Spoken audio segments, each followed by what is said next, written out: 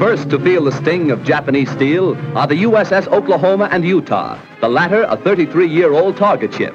Accurate hits by the enemy bombers make short work of these two naval bulwarks. Now, with their keels practically out of water, they lie... The USS Oklahoma was docked in Pearl Harbor the morning of December 7, 1941, when Japanese torpedoes struck the battleship.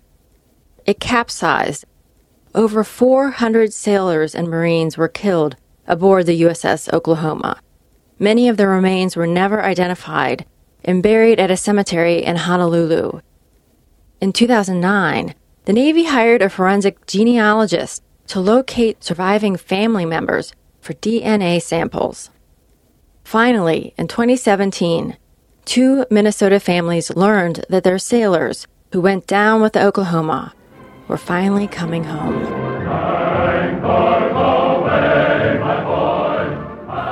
Navy Fireman 3rd Class Gladen Iverson of Emmons, and Navy Fireman 1st Class Elmer T. Carestis of Holdingford.